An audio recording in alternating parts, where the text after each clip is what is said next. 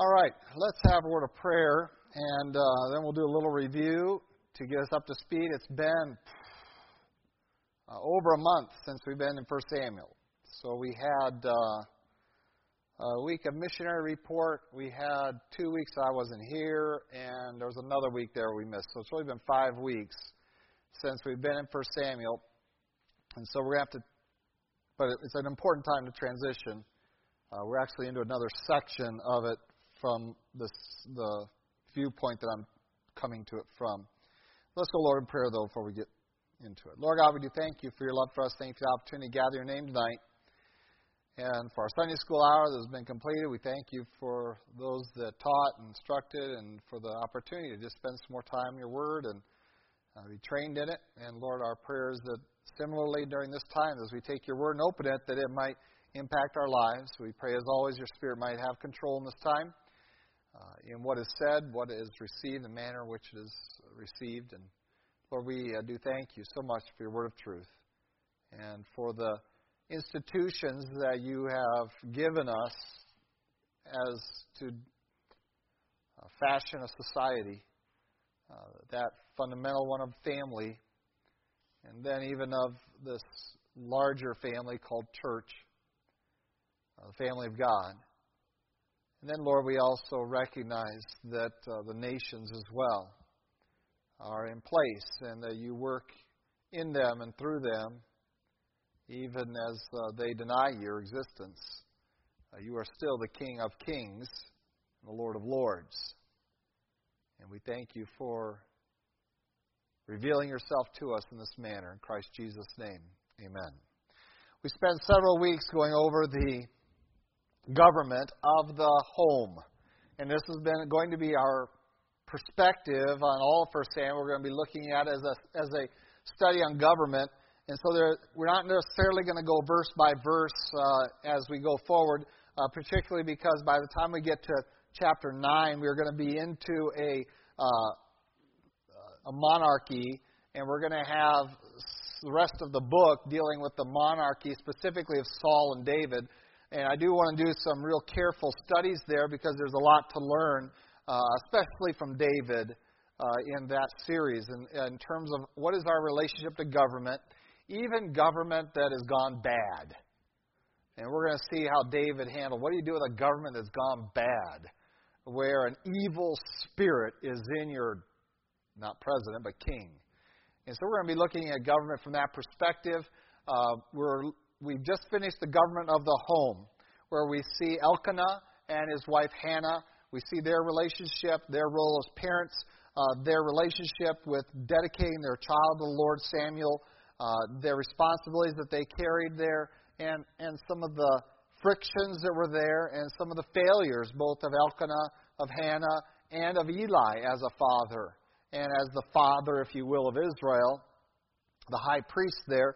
And we saw and looked at what is God's expectations of the government within our home and how should it be worked out and what can we learn from these first few chapters of Samuel as well as other passages that we studied to look at the responsibilities of the husband as the father, as two separate roles and yet in the same individual, and the leadership responsibilities there and the accountability it has before God. And the necessity of leading our families in worship, leading our homes and following the principles of God's Word as closely as we can, and realizing that when we violate those principles, the misery that ensues from that is our own fault. And stop blaming everything else around us instead of just taking responsibility. And Elkanah violated the principles of God's Word, of a man and woman being one flesh. He had 2 wives, and it created an environment that caused problems in his home and conflict and misery. We have him having to address that when he should have been worshiping and feasting before the Lord and rejoicing. Instead, he had to deal with a contention between his wives, and one wife that could not come to a point of rejoicing in a feast, and wouldn't eat, was fasting when she should have been feasting. And we dealt with the necessity of us following the principles of God's Word. We saw also the commitment of our children to the Lord and parenting. We did see Hannah respond to her husband on several occasions, and the place of prayer in that role of the wife understanding her place there, putting aside her own interests in the interests of serving God and worshiping Him. We also looked at, in terms of parenting, and we took that for several weeks and saw a very different model than what we're seeing proposed today in the upbringing of Samuel, of raising servants, and the need that we have still today within our families and within our church. And really we have that need in our society, but they reject that need, that we need to raise individuals to be servants. And that begins not when they're 18 and graduate. It does not begin when they can read and talk. It begins in the home at a very early age. So Samuel, by the time he's 3 years old, knows how to serve the Lord. Before he even knows the Lord, he knows how to serve the Lord. And what it takes to raise a servant of God that is going to be used of God. And the role that mom had, the role that dad had, the role that Eli the priest had in that place, and also the responsibility of Samuel to respond, not with bitterness or with any of the evidences of rebellion, but rather to accept where God had placed him and the role that God had placed upon him. And so we saw how God took Samuel, made him his servant, and we're going to explore that a little bit more tonight. So that's a little bit of our background. We've explored the government of our homes, what they should look like, how that applies to parenting and the parental role in government over the children, that we are not there to serve them. We are there to train them, and that's a very different role. We are not, that role primarily falls upon the husband, the father. In fact, I challenge you to find passages that tell us how women are to nurture their children, because there are none. It's all about men, how men are to do it. Men, how to train your children. And that is throughout Scripture. It falls on your shoulders. This is not the female's role in the home, but the male's role in the home is to train their children. Not only spiritually, but in every capacity. That we take that responsibility on, and how feminized our culture is, that we have extracted many of the biblical roles of males in the home, and we have given them away outside of the home, first of all, is the biggest problem, and then secondly, outside of the authority of the husband. That we have lost that.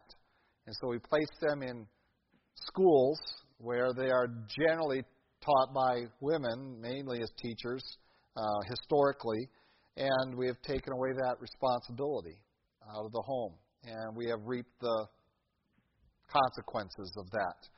So we come now to the government of God's people. And I know that Israel, even into the time of monarchy, are still technically God's people. But God did make a statement when they chose a monarchy, and that is, they have not rejected you, Samuel, they've rejected me. And so that movement into a monarchy was a result of rejecting God, not accepting Him.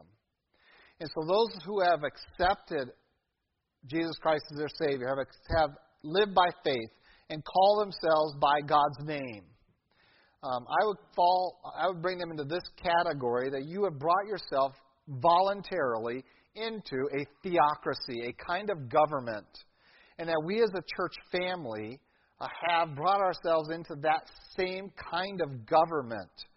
And it's unfortunate that our church, like many other churches, have really tried to formulate our church government upon not Scripture, but our national government, a democracy. And or not even a democracy, a republic kind of thing, and many of the churches are engaging that.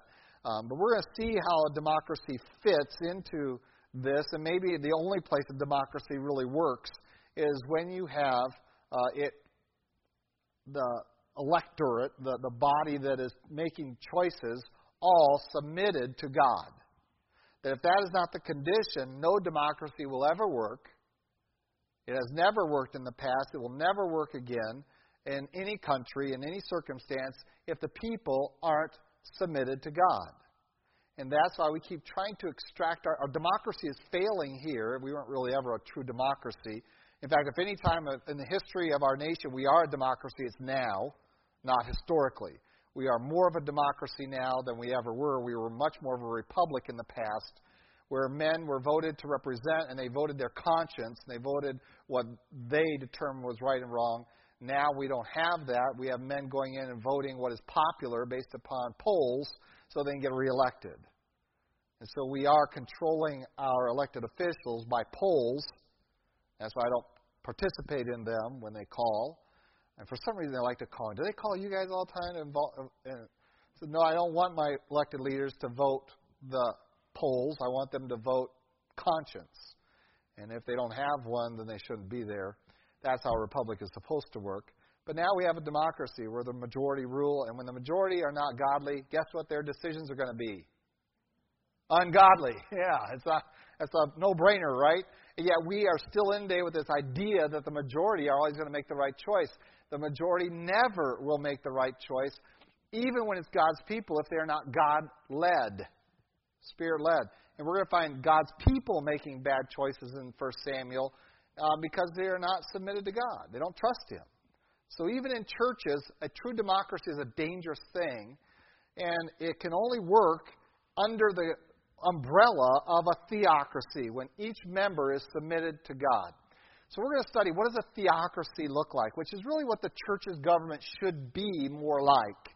It should be less like the nation and more like the Scripture. And in fact, here is a time when God led His people. And yeah, we would like there to be a cloud by day and a pillar of fire by night, but we are not in the Exodus, and that only lasted until the time in the wilderness was gone. When they entered the land, that was over. Now you're going to be governed by the law. You're going to be governed by priests and Levites, and as they interpret and apply the law, that's how you're going to be governed. So we're in that kind of an environment where we are all called to be followers of God. That to be called a church is a body of saints, of holy ones, separated, that's what holy means, separated to God. Separated from what? From the world, from its philosophies, ideals, separated to God. And so in that condition now, we come to these only 4 chapters, really 3 chapters, of description of what it's like. What is it like when God leads us? When God is our government? How does He do that? What does it look like? Does it mean everyone just follows whatever they want to do because we're all led by the Holy Spirit? And there's a body of teaching out there. It's called New Covenant, I think, is teaching. And that's pretty much what they believe, is that they're filled with the Holy Spirit, just the same Holy Spirit as the apostles. So whatever they do is as Spirit-led as what they did. Whatever they say is as Spirit-led as the Bible. And so any declaration they want to believe, because they're led by the Spirit, is equal in authority of the Bible. They also teach that you can't sin, because a Spirit-led person can't sin, so everything you do is okay. It's liberty, liberty, liberty, liberty, with no confines. And so we find that that's out there today. Well, we don't see God operating that way. But we're going to see how He does choose to operate. It's not everyone do what you want under the guise of being Spirit-led. Believe whatever you want under the guise of being Spirit-led. But rather, that when we have God as our King, as our Lord, as our Master, what does that government look like for a body of people, for a group of people? We teach about the Christian life, and that's more about your personal life when God is your King. Lordship. What does lordship look like? Now, what does it look like when you have a group of people who claim God as their King? What does that look like? What should it look like? And this is what we have here in Samuel. We have a lot of history because it goes back all the way to Moses and the law. So we have a lot of example of that. We have the whole book of Judges giving us generations of what it looks like. But we're going to examine it more particularly through 1 Samuel. So in chapter 2, Eli is very old, it says in verse 22. Chapter 2, verse 22, Eli is very old. He was a judge over Israel. He's described as that, but he failed. He failed in transferring that to his sons. And his sons did wickedness, and that is shared with us in earlier in the chapter, in verse 15, 16, culminating verse 17. And it says, "Therefore the sin of the young man was very great before the Lord, for men abhorred the offering of the Lord." And so God's going to judge the judge. So here's the high priest of Israel judging Israel, and his responsibility is to communicate the word of the Lord. That as God gives it to him, he gives it to the people, and it is to be executed among the people. If there's failure anywhere along there, it's never going to be of God's part of not giving the word. It's going to be failure of either the judge to communicate it or of those under his authority to execute it. And so when people of God, when the leadership that God establishes does not follow God's word, they come under judgment themselves. And probably in the book of Judges, Samson stands out, as the one who didn't follow God and didn't fully submit. God used him to a degree, but ultimately it was a painful end for him. And we don't see him as one that we would go to and point to and say, there's a man who loved and glorified God all his life. For he seemed to live for himself, and he suffered for that. And so, within the context of the people of God, here is how God works. He gives his word. He gives it to sometimes more than one person. We think of Moses, but there was also the 70 elders. All were made prophets and allowed to prophesy. Certainly Aaron was involved in that. And so we find that there were ample judges and prophets until they rejected. When they stopped wanting to hear it, God took away his revelation. He took away the judge. The judge would die. There wouldn't be another generation. And Israel would go right back into sin because they weren't responsive to God's word. God removed that. And we find that being the case here at the end of Eli's life, that the word of the Lord became rare. In chapter 3 is where I'm at, verse 1. The boy Samuel ministered to the Lord before Eli, and the word of the Lord was rare in those days. There was no widespread revelation.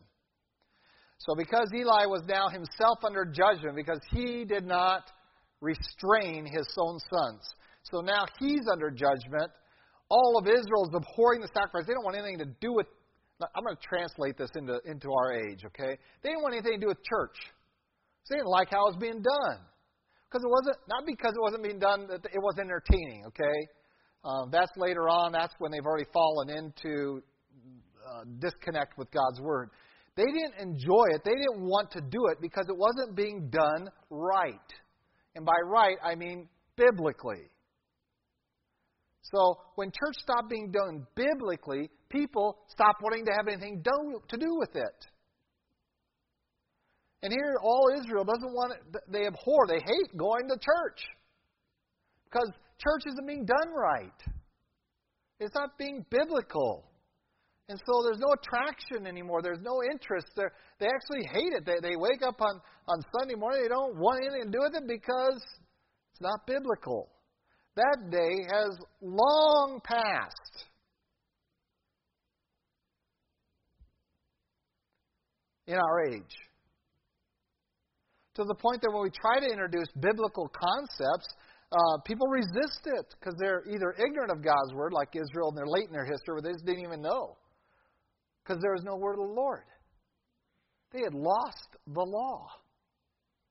And they go to clean out the temple, and some priest finds it and says, "Hey, we found this book. Well, let's read it. Wow, we're supposed to be having a Feast of Tabernacles right now. What have we been thinking?" They were that disconnected from their worship. Well, how do you get to that point? Well, you get to that point way back here when you have the leadership failing to lead the people in biblical worship.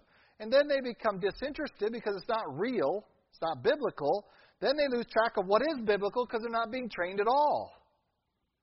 And then worship gets totally recreated. They're still claiming to worship God, but they're doing it some other way, the world's way, the nation's way. And they forget the Lord. In this case, God is judging them. First of all, their leadership failed from Eli and his sons. Failure leadership is we're going to tackle that. How do we do it when leadership in our churches fails? If we believe in a theocracy, and it's going to maybe surprise you a little bit, it's not by running and going to another church where leadership isn't failing. It's very different. If we really believe God is in control, and this is His group of believers, and leadership starts failing, there's a different response. We're going to see it down the road here. But we find the leadership has failed. Because of the failure of leadership, the people don't want to go to church anymore. They don't want to worship God. And because they're disinterested now, God says, I'm not going to give you any revelation. And so there was no word of the Lord. There was no further direction. God wasn't leading. The Spirit of the Lord was gone. This is the condition that Samuel arrives in. So he's showing up as a young man, a very young boy. It says a boy. So he's under 12, probably under 10, probably 8 to 10 years old. And he's given his first revelation. God comes to him, calls him. We looked at that, and the servant response, here I am, here I am, here I am. And God gives him his first prophecy. Isn't this a great message you get to give? Your first prophecy is for the guy raising you, the leader of your people, the judge, the pastor of your church. Your first prophecy is given about your pastor of your church. Remember, I'm translating this into our age. So here you are, you're like 10, 12 years old, you're being raised in the pastor's house. And God comes to you, and your pastor has helped you understand that this is God and not him and not someone else. This is God, and here's how you answer him. And God comes to you and says, listen, I'm about ready to judge your pastor because he has done wickedness, and there's no sacrifice that can be made to make up for it. He can't be forgiven. His house is going to be eternally judged. I've already told him that. I've already told him that. Now I'm telling you that. And so this young man wakes up in the morning, scared. That's kind of a scary thing to put on a 10-year-old, don't you think? 8-year-old, whatever he was, 8 to 10-year-old. You're living at pastor's house.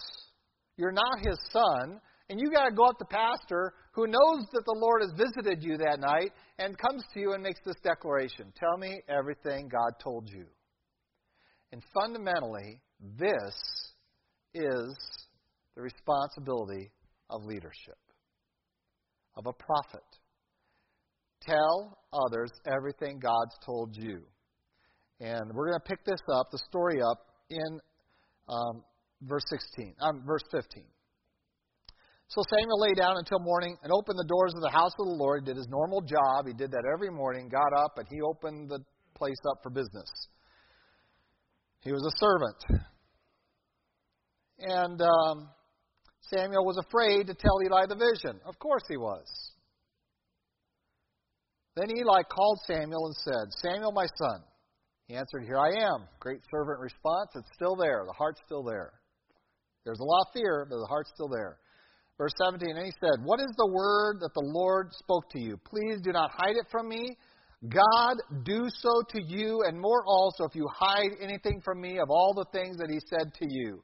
Out of Eli's own mouth comes his own condemnation.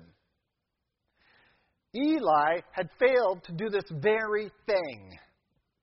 He failed to communicate everything God wanted him to tell Israel through his sons as well, and restrain their sin and bring them into conformity or judge them like he failed to do this very job.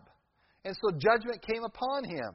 And he knows what the last word he got from the Lord. The last word he got from the Lord was, your house is judged. You and your sons are done. Your whole line is done. I am finished with you. Eli has already known that for some time. Now he comes and he says, listen, God sent you a prophetic message, and if he sent you a prophetic message, it's probably about judgment because we are in no condition as a nation to hear any other prophecies. So, he sent you a message of judgment, You tell me that message, or the judgment that he's told you about is going to come back onto you. And this is fundamentally, Eli understood his role. He understood his responsibility. I'm the judge. I have to tell people what God's told me. I'm the pastor. If I stop telling people what God's Word says, and I just start spouting off my opinion or the philosophies of this world, then I come under God's judgment. Not yours, not Samuel's, God's judgment. And so Eli is there, and Samuel says, well, here's what God said. That there's no sacrifice that's going to be covered for you. He tells them the whole thing. Samuel told him everything. It says he had nothing from him. And this is Eli's response. It is... I lost it. Let me find it. It is the Lord. There it is, in the middle of the verse, that's why. Let him do what seems good to him. So we expect that, we have God fed up with him, telling Eli that I'm going to take you out and your whole family. I'm done with you as a line, as a family line. He's now communicated that to Samuel, the newest prophet, the one who's just discovered God, this young boy. Now we have Eli accepting that God's going to judge him. There's nothing he can do about it. And so we can condemn Eli for not repenting on the spot, but God's already said there's nothing you can do to change it. It's so bad. This is so bad. Your leadership is so bad in the church, Pastor. There's nothing we can do for you anymore. We're not going to vote you out. We're just not, there's nothing God can do for you. And we would expect that right away, the next thing that's going to happen is Eli and his sons are going to be killed. It doesn't happen right away. Samuel has this prophetic message. Eli's very old. But something's going to happen for a while. Let's look at it. In verse 19, it says, so Samuel grew. How long does it take for a child to grow?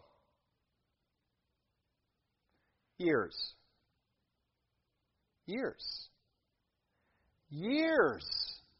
We don't know how many years, whether it's 2, 4, 6, 8. We don't know how old he is when he gets into his national ministry that we're going to see later on, not in chapter 4. We're not going to find it in chapter 4. He's not there.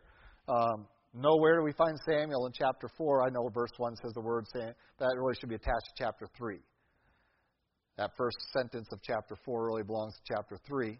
And so Samuel grew. So for a period of time, there's Eli and his sons and Israel abhorring the sacrifices. Samuel is growing up. He's already had his first prophetic message.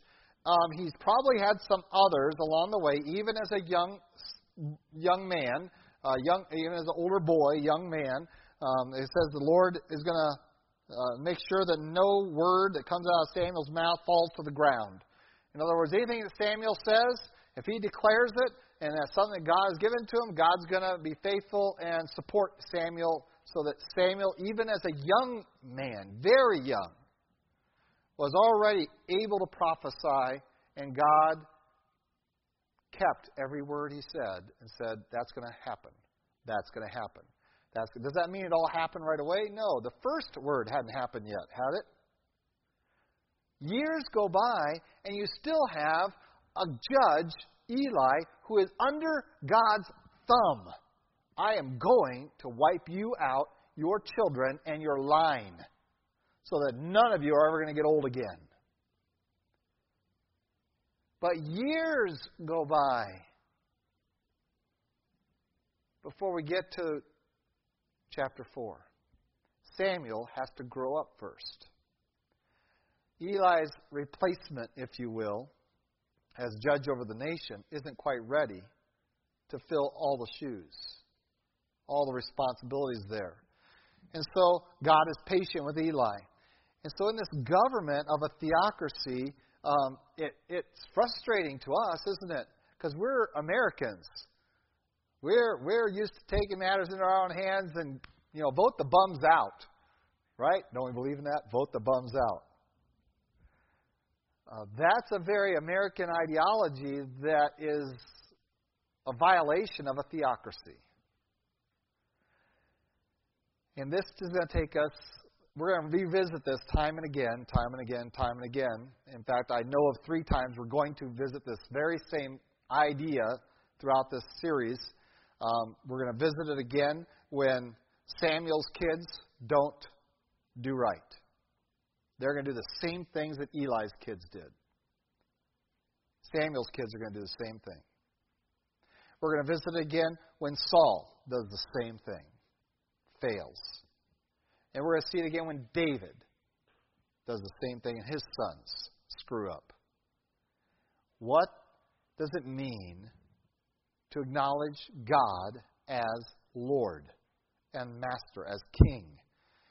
When He is the height of your government, it demands us to allow Him to work in men's lives, to do His act of judgment rather than us being the judge.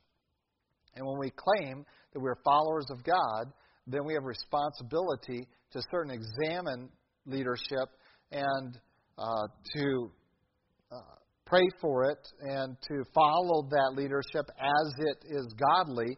But when it begins to fail, our job is not to attack leadership. That is God's job. Rather, we should have that same fearfulness, the fearfulness of David saying, man, I'm kind of feel bad that I cut a corner of his robe off, of King Saul. This is a guy God had rejected. David had already been anointed the next king.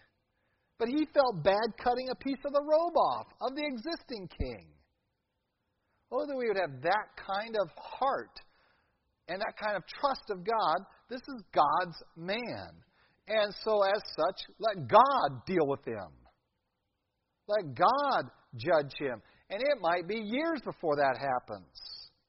There are several individuals that I am pretty sure need to be judged by God who are in positions of authority in churches and particularly in parachurch organizations that I know of.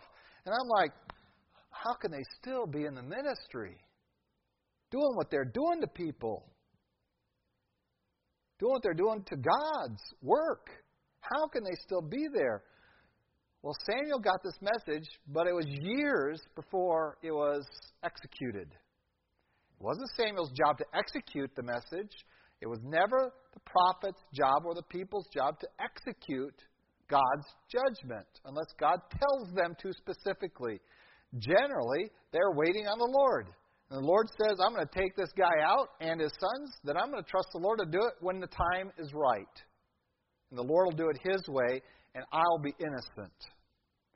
Samuel is going to be innocent of what's going to happen. That's why I believe his name isn't referenced in chapter 4. He's not involved. This is the work of God against Eli, his sons, and the people of Israel. Samuel is glaringly vacant from the whole event of chapter 4, where they lose the Ark of the Covenant to the Philistines. Glaringly absent. Why? Because he's innocent. David,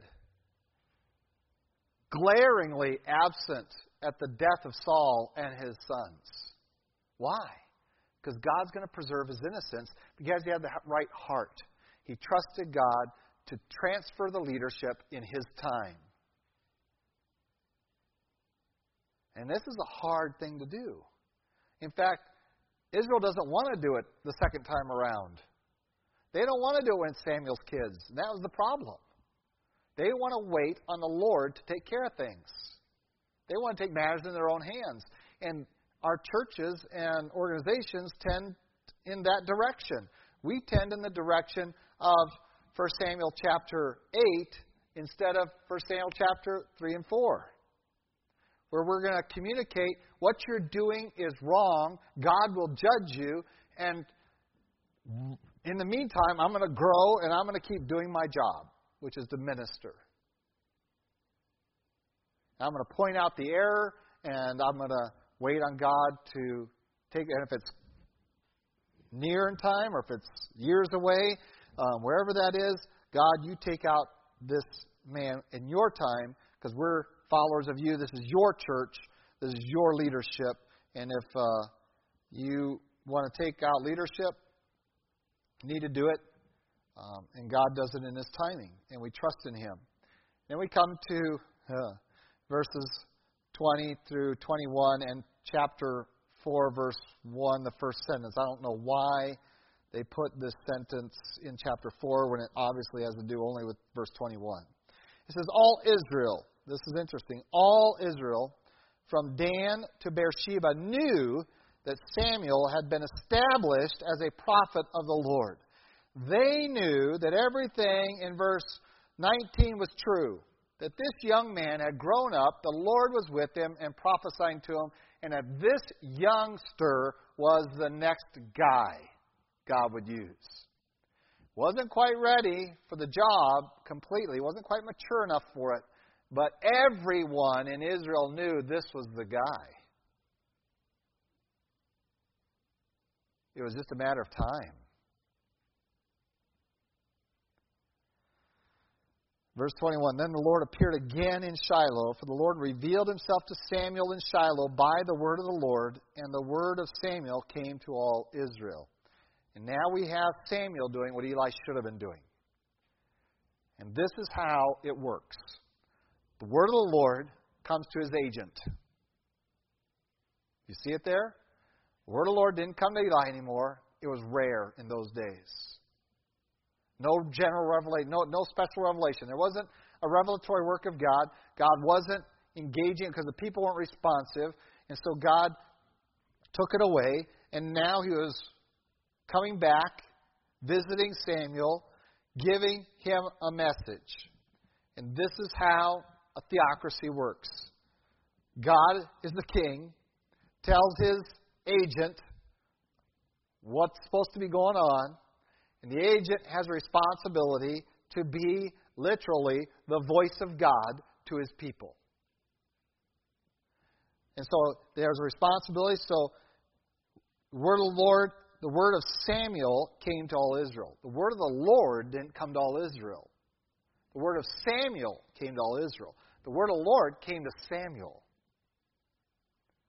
And a very powerful presentation of what a theocracy is going to look like. It's not that all of Israel had direct access to God. And by the way, we have a unique theocracy in the church, and so I can't translate this into the church age very effectually because we all have a unique relationship. But we still have that God is going to work through His prophets, apostles, teachers, evangelists. So God has said this is the mechanism, and it's not that different, but it's somewhat different.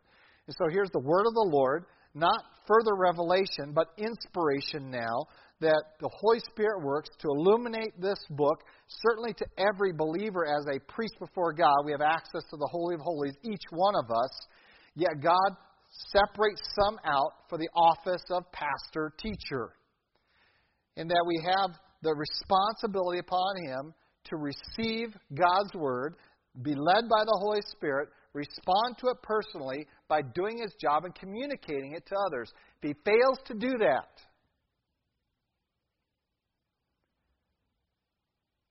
God will judge him.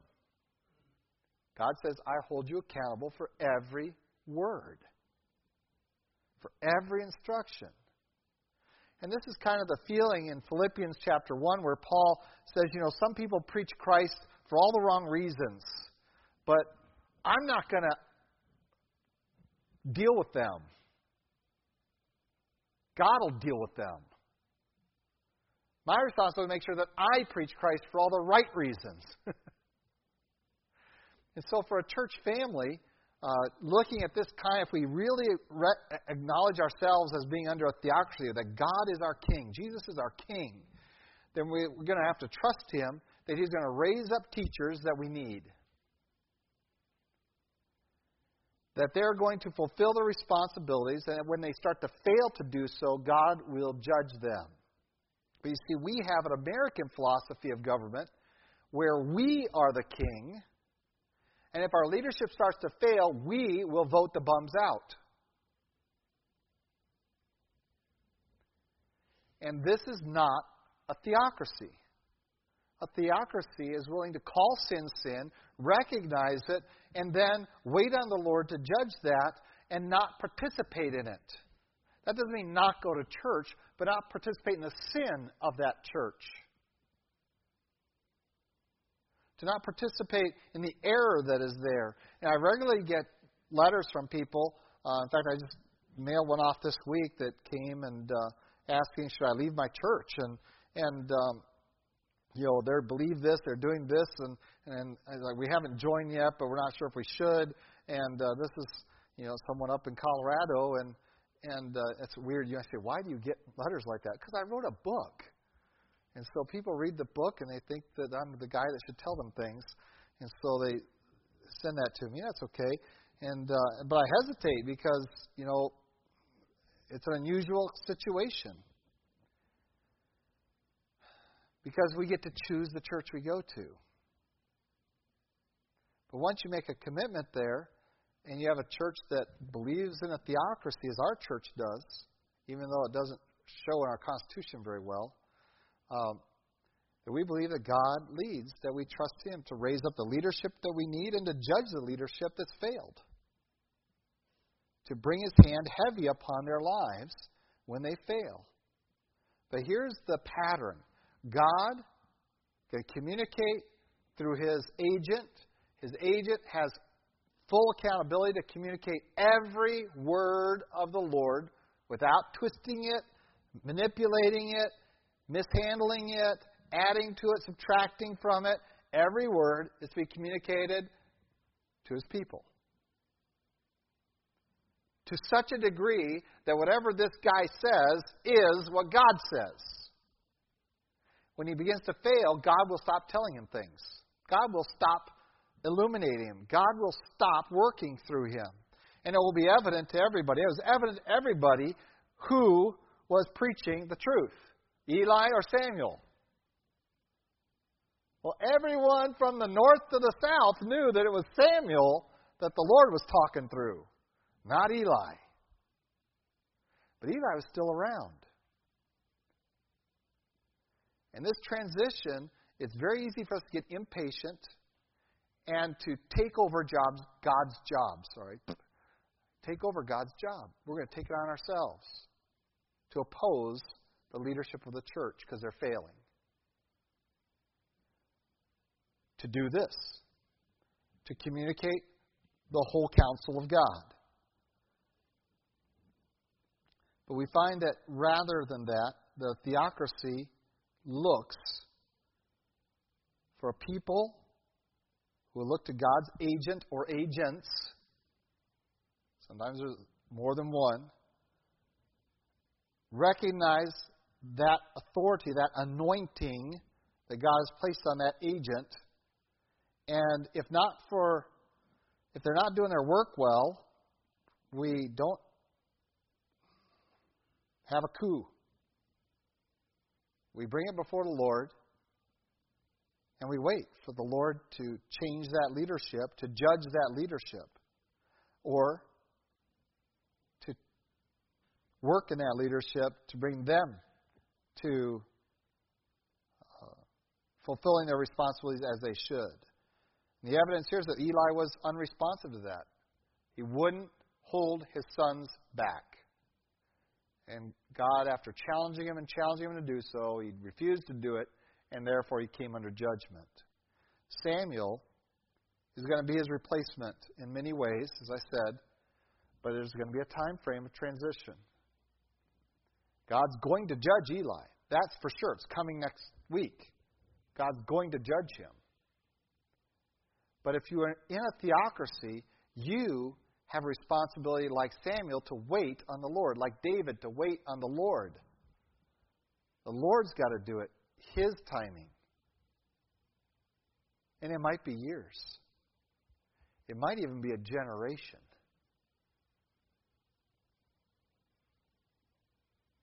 Can we wait on God that long? My whole life?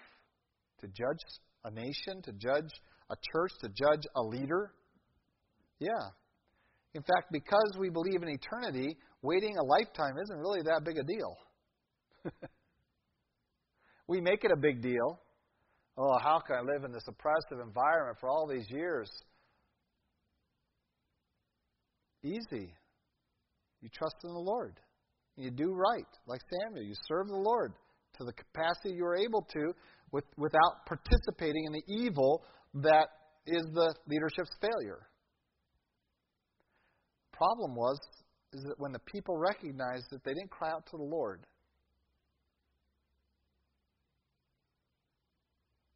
I want to share with you, finally, one example of someone individually who thought that they had the right to expose failed leadership and what happened to them. Her brother was in charge. But he did something that didn't sit well, and he was in leadership. She was the older sister, and she was going to correct him. In fact, she was going to correct him publicly in front of the congregation.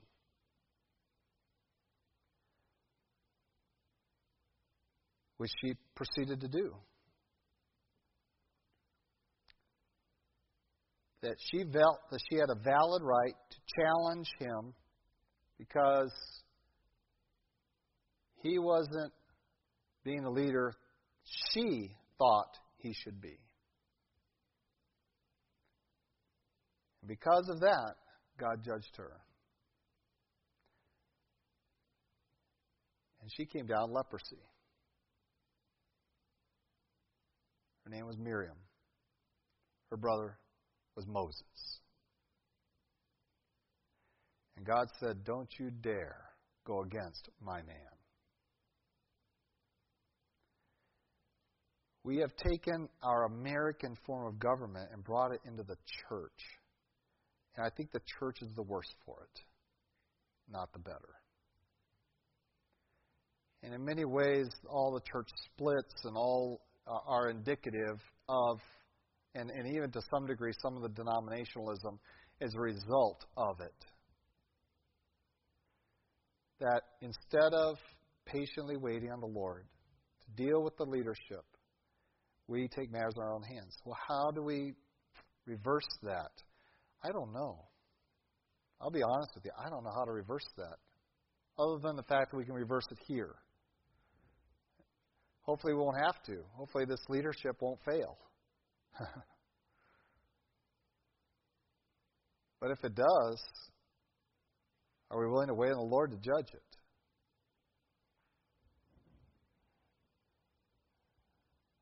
Or are we going to take matters in our own hands like Miriam and bring an accusation against God's anointed one?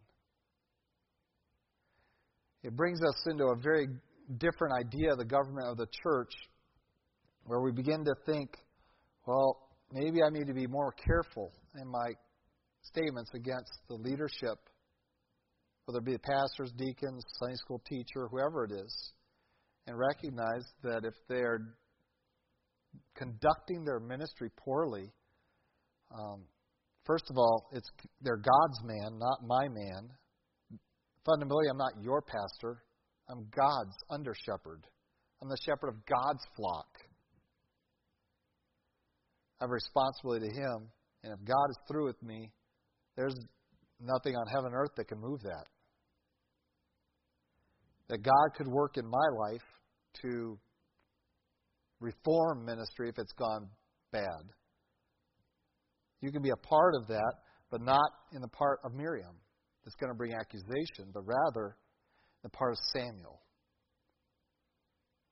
He grew up, he served the Lord faithfully, he had a valid testimony in all of Israel. This is a man of God. And he's going to wait. You're going to have the testimony of David, not Miriam. It says, yes, I'm the next king. But right now, he's the king. I will wait. And I will honor the king. Don't agree with him on everything. And I know he's got an evil spirit about him. I mean, he chucks spears at you a few times. Guy tried to kill you. I'm not trying to kill any of you, and I don't know of any pastors that have attempted that. There probably are some, but I don't know them. But still, we recognize that's God's man. And if this is His church and that's His man, He can deal with that guy. My job is like Samuel, is to be a servant of the Lord in this place and wait. And maybe I'm the guy that's going to take his place in the pulpit.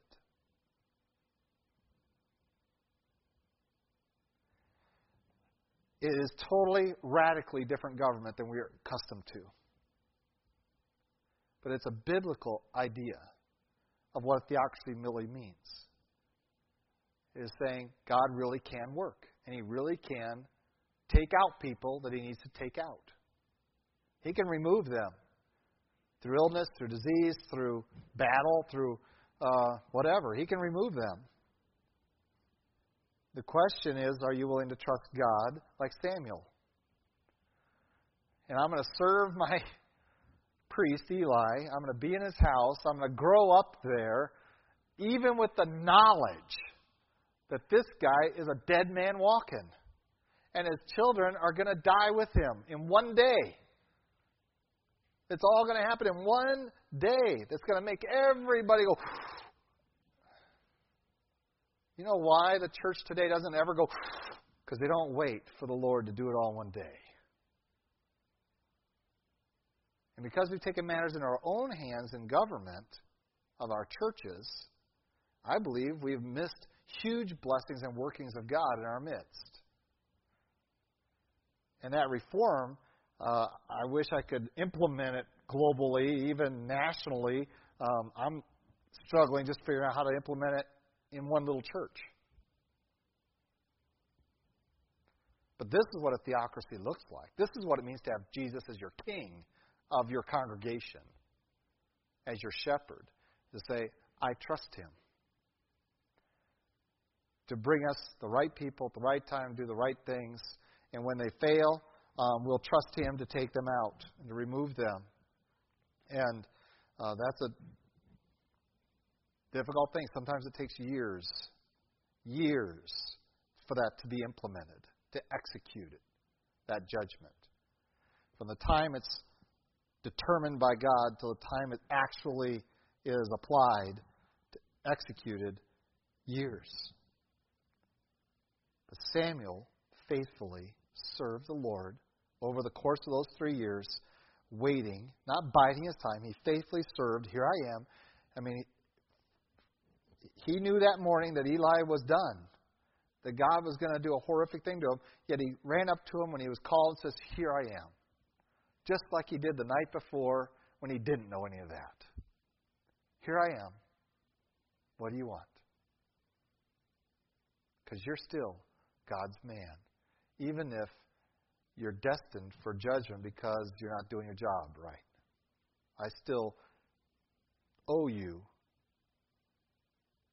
my service, my love, my prayers, my loyalty. I owe it to you. Just like David owed it to Saul, just like Miriam owed it to Moses. So recognizing that God is the one who gets to decide the leadership of church, not us. That's Americanism. And we're going to talk about that and what happens much later. Tough passage. And we're going to explore this idea of, like I said, we're going to come back and visit this probably 3 more times before we're done with 1 Samuel. But I want to introduce it tonight because we're introducing what a theocracy looks like. And this is what it requires of us, to wait on the Lord. Let's pray.